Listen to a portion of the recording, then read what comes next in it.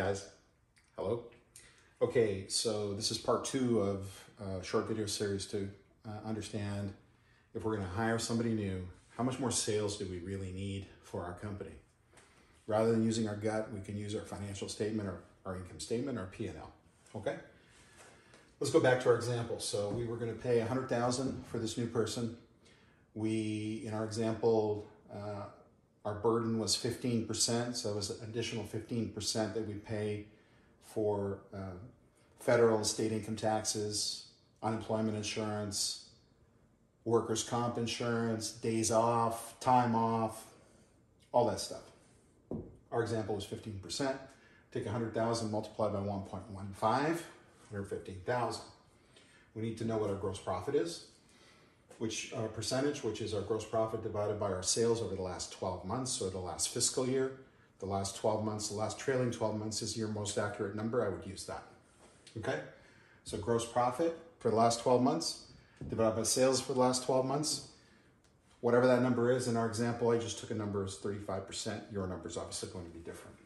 Now, we take our cost, 115,000 divided by our gross profit as a decimal now. And we found that it was $328,571 in additional sales that we need to support this salary. This is almost a factor of 3. So it's important to understand that, because now you know you got to create this amount of sales to add this person, because if you don't, it's going to eat into your profits. Okay, now let's look at this example and try to understand why this logic works. Okay. So if we have $1 million in sales and our cost of goods sold is $650,000, that leaves us with $350,000. Wrong color. $350,000 in gross profit. So this is gross profit, this is our cost of goods sold, and this is our sales. Okay.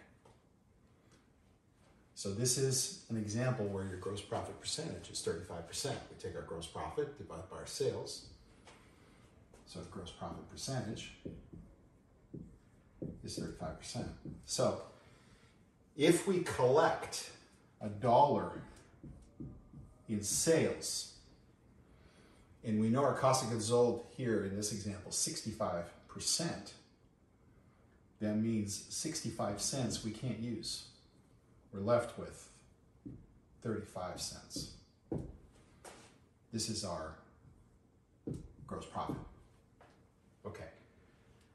That means for this additional sales of $328,571, if we multiply that by 0.35, which is our gross profit percentage, we're going to get our 115,000. Round it off. Okay? So, again, cost of goods sold, we can't use that from our collections. This is gone. It's gone to produce the product. It's gone to produce the service. We have not.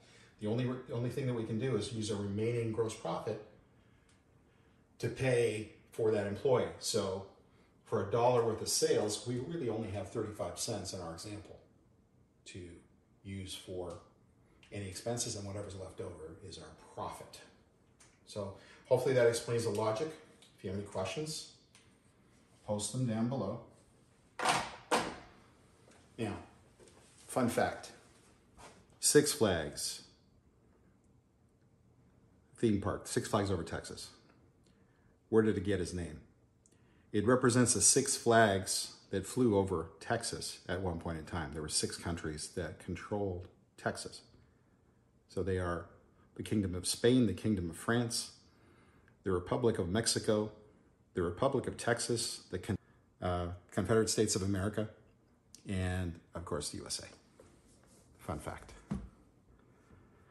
If you enjoyed the video, please like this video, subscribe, and share that with any other business owners that you feel might be helped by this particular information and the video series in general. Until next time, we'll see you. Have a great day.